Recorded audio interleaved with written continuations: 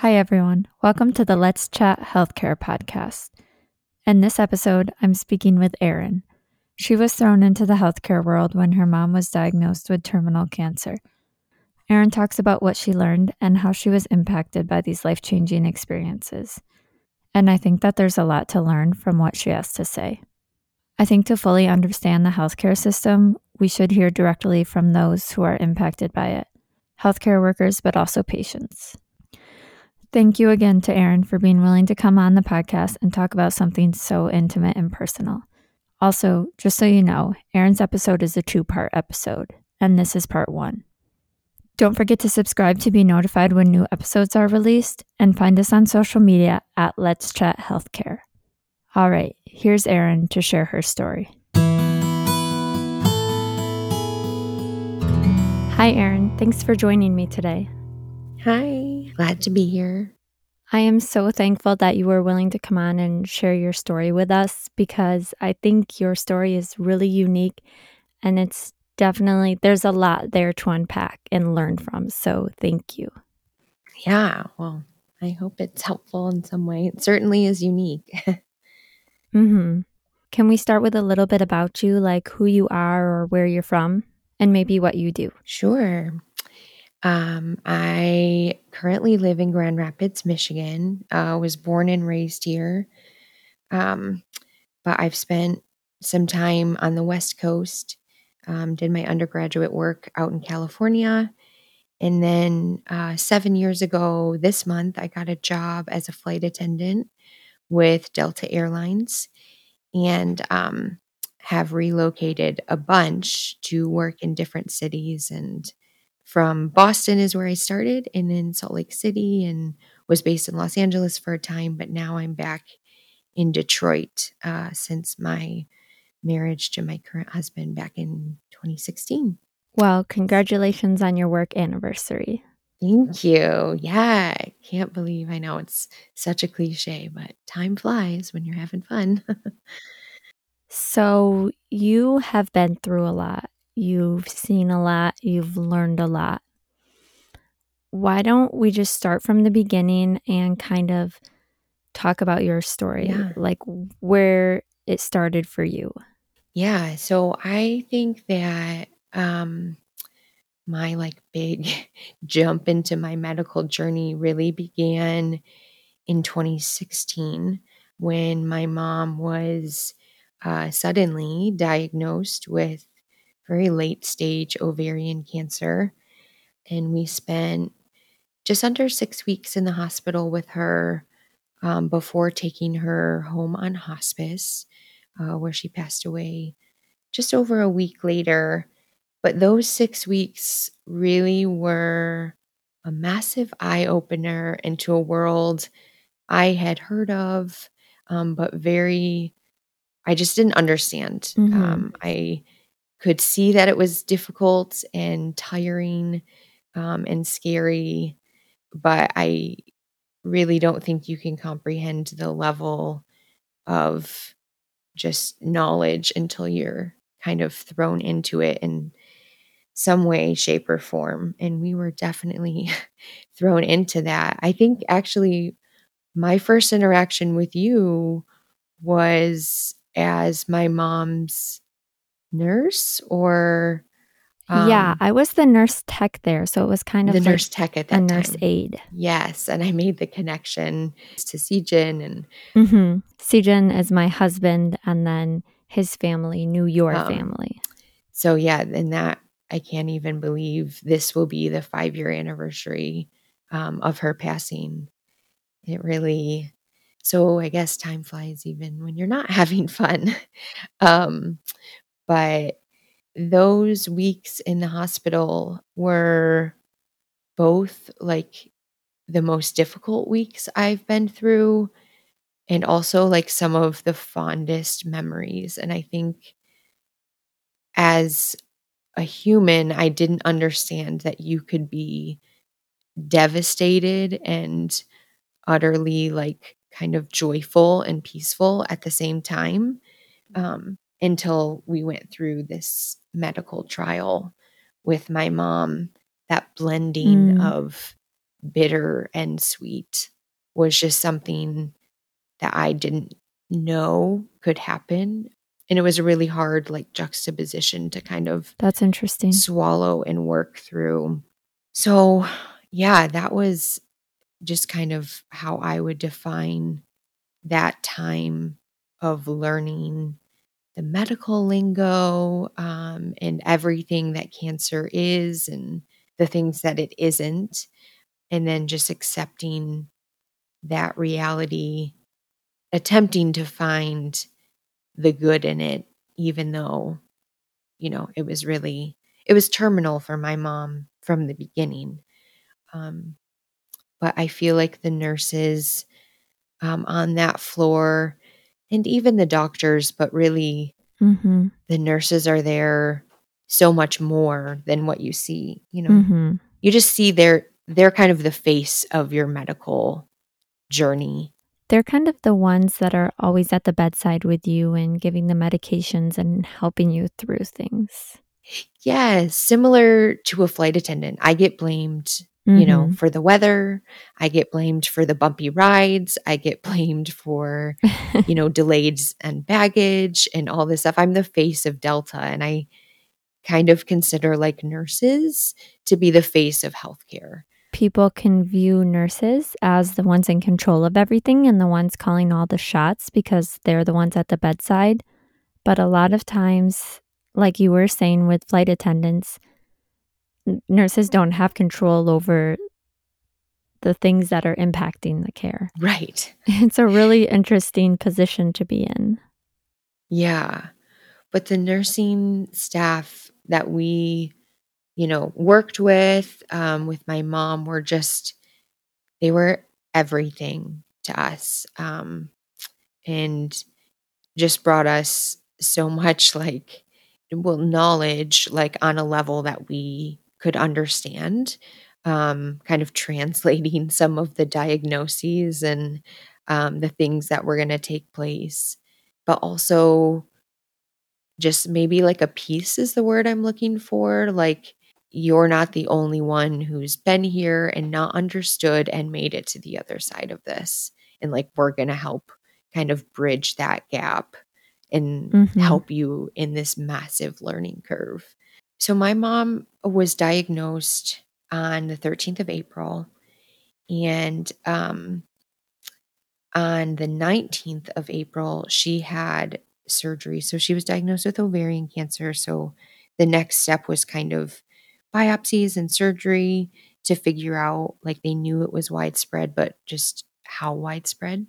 Mm-hmm. And on the 19th, she had a hysterectomy that didn't end up taking as long as what we thought because the cancer ended up being so very extensive. Mm. And that night after surgery, I remember the doctor came into the room where we were waiting to hear, you know, what was the outcome and why was the surgery so quick? We were prepped for 9, 10 hours and he was done after maybe 4. And And this was just a week after you guys had found out about the cancer. this So, is a week after, yes. He walked in, and the first thing he said was unfortunately. mm, And after that, like, I don't even know what else was said. And I mm, know that my dad and my sister felt similar in that we just didn't, after that, unfortunately, came out of his mouth, um, like, the kind of just everything you'd imagine, tears, hands and face, like, can't comprehend, just shaking. mm-hmm, I don't even know. I think the conversation went on for maybe 10 or 15 more minutes trying to explain to us, what he saw and how it was just too much. But, I don't think it was until the next couple of days that we fully kind of swallowed that reality that it was too much cancer to do anything, anything mm, more for her. And that's again coming back to those nurses who are kind of that face of our journey for us, walking us through, this is what he said, this is what that means. In the case of your mom, like, this is what that's going to look like. And we're just going to take it, kind of day by day. Um, so, less than 10 days after diagnosis, we realized she wasn't going to live much longer, and they were advising, hospice, or, do you want to stay in the hospital and kind of be here on hospice or go home? And it was at that point, I was just engaged to my husband, that we kind of started thinking about a wedding. Um, the very minimum, I wanted a wedding dress and a picture with my mom. And that just flowered into, we're getting married in 3 days. Um, and then all this time realizing that we hadn't even talked to my mom yet. um, so then it was like, pause, like, let's make sure this is something, she just left the ICU. And I remember walking into her room with my dad and my husband, and I don't even know who else was there, maybe an aunt or an uncle, and just saying, like, Mom, we're talking about getting married, and I really want you here. Do you think that would be a good idea? And she just kept saying, like, wonderful, that would be wonderful, and was just kind of like overwhelmed and happy So with precious. us. And that just, you know, gave us room to breathe and something to celebrate in the midst of, her literally dying. This makes me think about earlier when we were talking about experiencing the two feelings at the same time. And your mom was probably feeling that too, knowing her situation, knowing her diagnosis, Yeah, but also feeling like her daughter is about to get right. married. So, Yeah. This was like the height of those emotions. Literally on my wedding day, which is, easily one of the happiest days of your life. I walked into my mom's room before the ceremony to get dressed, and, just kind of had a breakdown moment. Like, she's in a hospital bed, and they've done their very best to make her look, like the mother of the bride, but there's, still feeding tubes and IV tubes and drains. And, mm-hmm. I think they maybe even just like pinned the dress onto her. Like, it wasn't even fully a situation where she could get dressed, and laid a scarf on top of her, around her neck. And so, whilst it's supposed to be, this amazing, beautiful day, and it is, I'm also like at every moment glancing at my mother, realizing this might be my last day with her. Or if it's not, it's the second to the last or the third to the Mm-hmm. last. And what else can I say or do, to like say goodbye, but also Mm. like say I do to my husband in this new chapter. And looking back, still like the best day, even though it was filled with these crazy, mountaintop highs, and then like valley lows. It just, that acceptance of being between both and at both in the same day or within the same hour, really kind of set me up for the next 5 years, which have been filled with the same sorts of very high highs and very low lows, as far as like our medical journey is concerned. And being able to accept that as a loved one and as a patient, that you'll experience both joy and horrific sorrow in the same moment, um, or within the same minute, is, I don't know, it's something that your mind really has to work through and accept in order to, for me, move successfully through any sort of medical hardship. And that's something I hadn't experienced really before. Certainly that journey with my mom, but definitely my wedding day. Just let it be kind of what it is and not try to change it or morph it into something different. Your mom is dying and you're getting married and everything is going to be okay. Like, Mm. Well, thank you for sharing that with us. It seems like an abrupt entrance into the medical field, but then it kind of became a part of your life for the next couple of mhm. years. Can you kind of talk about what happened next? Yeah.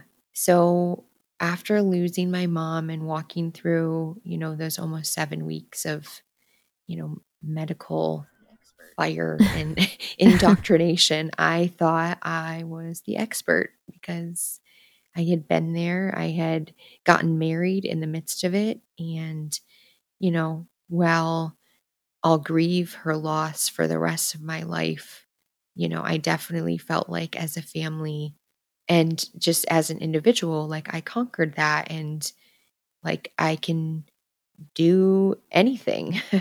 That um, all that happened and now you're here. yeah.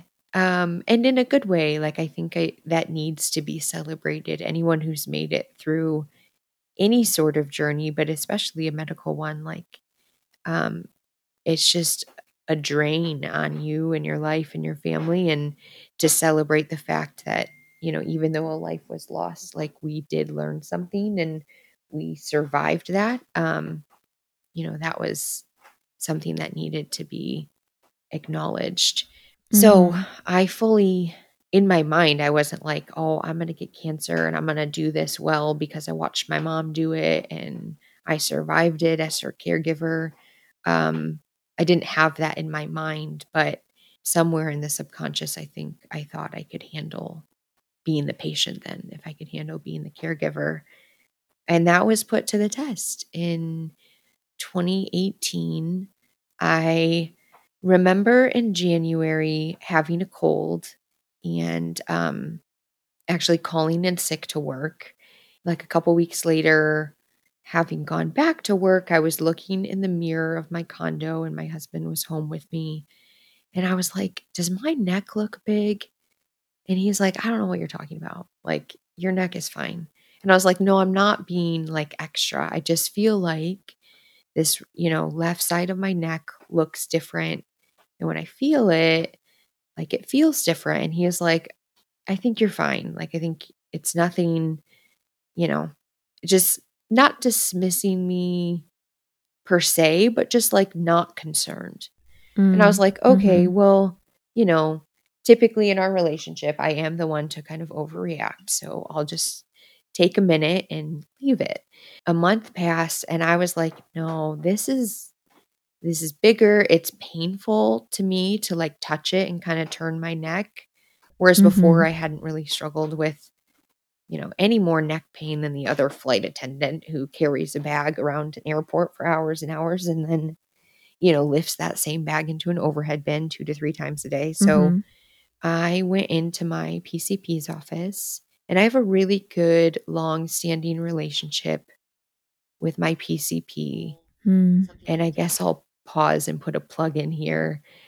That relationship has been a massive, not just blessing, but like all encompassing, helpful, something I didn't realize I needed, but I Mm. had. And I'm really thankful I did, that I was consistent with all of those kind of annoying yearly physicals and then well women checks. But when I really needed it, even though I didn't know I needed her, she was there for me. And if I had to give any advice, it would be find a good doctor, PCP, which stands for Primary care provider. primary care provider. Yeah, develop that relationship, whatever it takes, get them in your corner because you just never know when you're going to need that referral. And if you don't have a trust already built up, it's going to be that much harder. You can't just go see a cancer doctor. That's not something that Mm. happens. You just can't go see a dermatologist. You need referrals to all these people. The fact that I already had that long-standing relationship with my PCP was instrumental in someone listening to me and believing me when I said, "This isn't normal for my body." And she immediately jumped on that train and said, "Great, let's get you the diagnostic test that you need so that we can figure out what this is." Mm. So she did, and I had an ultrasound of my neck because that's sorry, I don't even know if I said that, but I was saying that my neck looked bigger and the left side of my neck specifically was causing me pain. And so I had an ultrasound within a week and then heard back that day. Your ultrasound came back abnormal. We need to send you to like a neck kind of specialist. At this point, we weren't even talking about oncology. We were just talking about a general surgeon who specialized in that area because there was clearly something in my neck that wasn't normal growth. So you feel something in your neck, you get the ultrasound, you get notified that it's abnormal. Like, how are you feeling in this moment? Were you even thinking that it might be cancerous? Were you even thinking that word? Like, how are you feeling? No, not really. I didn't have any sort of idea when they said abnormal. I was kind of like, okay. When they said surgeon, then I started to be like, well, in my mind, I jumped to tumor. And then because of my past experience, I jumped to malignant tumor. But it really wasn't until I met with the surgeon that I started to kind of piece together this, they're going to biopsy it. And then we're obviously hoping for benign. And again, at that time, these words like benign and malignant, I was still getting confused. Do I want it to be Mm, benign or do I want it to be malignant? Like words that were just being used like they were commonplace in my vocabulary mm. and having to confirm with my husband or my parent or whoever, what is it that I'm looking for again? So I had maybe one appointment with this general surgeon and then he wanted to do these biopsies. And it was kind of at that point for me where I began to be a bit triggered mentally by terms like biopsies and, benign Understandably. versus malignant. But kind of up until this point, which was probably like maybe a month of, figuring out what to do next and what's going on before I realized that, maybe this was a bit more serious than just a swollen lymph node or something that had been caused by, my cold or whatever it was that I had experienced back in January. So I had the biopsy and maybe a couple days later I got a phone call saying it was benign, from the nurse and that was really good news. But, doctor will see you. Let's get that scheduled and we can talk about next steps. So I met with that doctor and he said, the biopsy showed that it was benign and we had been thinking maybe it had grown from your thyroid and that it was, a tumor associated with thyroid cancer, but biopsy shows it's not. However, like it is a tumor in your neck that shouldn't be there. So it's up to you. Do you want to watch and wait? Or do you want to operate and take it out? That's such a big decision to I don't make. think I've ever been a watch and wait person. I am the opposite of patient. So I was like, "Cut me open." Like, I I would say the I don't wanna same watch thing. and wait. So we scheduled a surgery, and essentially there was a plan A and a plan B, and plan A was just to take the tumor out, send it to pathology while I was on the table, and if it came back again benign, you know, we'll close you up and be done. And if it came back malignant, we'd open you up further, and most likely it would be thyroid cancer and we'd remove either part of or all of your thyroid. And at this point, like I had no idea what a thyroid was either. I was like, heard of such a thing. wouldn't know what it looks like, what it does, or that I had been experiencing low thyroid problems for, probably a couple years, and just gone untreated because I didn't put the symptoms together. So on the operating table, turns out it is cancer. Oh I my wake up gosh. to no thyroid, no more tumors. I think it was about a 4 or 5 hour surgery, and there were other lymph nodes that he said were, at this point had been cancerous as well. I think it was like 26, in fact. It Wow. was a lot of Yeah. lymph nodes that he removed. And of the 26, maybe 22 or 23 were cancerous, that the cancer had been growing for a while. And, they hoped that they'd gotten it all. And we will, in a couple months, reassess and probably do a standard treatment for thyroid cancer, which was a radioactive iodine treatment. Because normally thyroid cancer is cured by surgery. And if not, you would do this iodine treatment because typically thyroids and thyroid cancer eats up iodine. So they would kind of radiate it through that form of iodine. I'm just thinking about how when you said Yeah. you weren't a watch and wait person, and Yeah. I myself am not either. And just to be told, like, let's watch and wait a few months, like, Yeah. that would have been a lot for me. Right. Even just waiting for surgery and waiting for these biopsies and then the result, so slow. It feels so slow. But I could recognize looking back, that I had good physicians in my corner who were, helping the process along. But it does feel endless. And it feels like I waited 10 months to hear if this was cancerous. And then, to receive the news that it wasn't, only to wake up on, my hospital bed after an operation to be told by my husband that, no, you do have That cancer. back and forth. So that my summer, so my surgery ended up being in May, I believe. And that summer was just really difficult while we waited to see, if the surgery was successful and if things were going to grow back. And I guess the radiation treatment was kind of continued to be postponed because I ended up having a lot of lymphatic drainage. Again, another season of just waiting for this drainage situation to work itself out so that I could get the treatment that I needed to kill off, the cancer that we knew remained in my body. But I did eventually receive the treatment.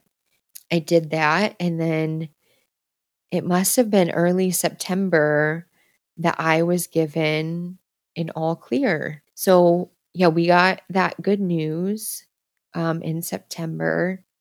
We assumed they were accurate in giving me this no signs of disease statement or diagnosis or whatever. And we went on our merry way and had a farewell to cancer party. And, I went back to work and we went back to our lives pre cancer, kind of normal. And unfortunately, in 2019, so maybe 5 months later, a lot of my same hypothyroid or slow thyroid problems returned. And Mm, we sought out my same primary care physician, and she ran some initial labs and was like, you really need a specialist. mm, So we began the search for someone, and thankfully, we did find a specialist within the state, but we did have to drive to the University of Michigan, which is about 2.5 hours from us, where we met with an oncological surgeon who specialized in thyroid cancer. And this woman was amazing, but she is your stereotypical God complex surgeon, mm. with little to no bedside manner. Mhm. And at this point in my life, I'd lost my mom. I had been diagnosed with cancer. I'd been told I was cancer free, only to hear that I wasn't. This surgeon was like a slap in the face. Like, Mm. but I knew I needed her, because I knew I needed a specialist, but just a really hard person for me to deal with. Um, I remember distinctly after one appointment, my husband's a very like statistics, and he wants the numbers, and he wants to see your track record, and he's very investigative. And if you pass his tests, he will go with you regardless of how you treat him, and or how you treat me, I guess, in this scenario. And he said to me, "You have friends to take you out for coffee. You do not need this surgeon to take you out for coffee. You need her to cut you open and to get this cancer out." And I was like, "But why can't she just be nice?" Like, I was just desperate at this point for someone to validate that even though I had done everything right and I had trusted the doctors and I had done what they'd said and I'd had a couple setbacks that were out of my control, but I got back up and I conquered it after having conquered, watching my mother die. Mhm. To have this doctor give me no sympathy was so hard for me. Like, she had none. And because I didn't live in that area and I wasn't familiar with her nursing staff, and this was a massive hospital compared to what I was used to, there were no real, like that presence of those nurses that I referred to in my mom's care. Mm. Like, I didn't have that here because I just wasn't there as Mhm. frequently. And there were just so many of them. I didn't get to know any of them. And the ones that I did get to know were just kind of like, you just need to get over this doctor. Like, she is great. You want her, you need her, just like, you know.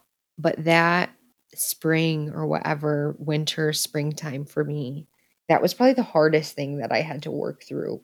Yeah, it was really difficult. And I think that just kind of comes back to, we need doctors and we need medical professionals who know what they're doing, and we need to trust their expertise. But we also need to know when we need more or when we need to ask more questions. And that's something kind of like advocating for myself that I just kind of learned like very quickly, that I needed to be willing to do that for myself and, get the care that I need and not just be placed into this like, well, all my other patients go back to work, so you should be able to go back to work after a week. Like, that wasn't gonna, if that's not how I'm recovering, then I need you to listen to me. And if you would like for me to come and show you that I'm not able to do this, then I'm going to do that, because your voice as a doctor is important and it's respected because of the study that you've put in and the time and the money that you've paid to be in the position that you are. But being that I'm paying you, my voice needs to also be respected in the same way that they demanded of us, right? They show us that they deserve this respect by doing appropriate things and by cutting precisely and by being successful, in their treatments. They're demanding our respect. But as patients, we also have a right to be like, I'm going to demand this same respect back. Like, my name is Erin Nelson Williams, and I'm not just patient number, 523. Like, this is my name, and this is what I need, and this is what I know, and what I've learned from experience. Um, and, kind of fighting for yourself. And that's a really exhausting role to take on when you're also trying to fight cancer. Um, but it is so necessary, and I think really like change the trajectory of my care, because it would have been really easy for me to just get lost into this mess of like numbers.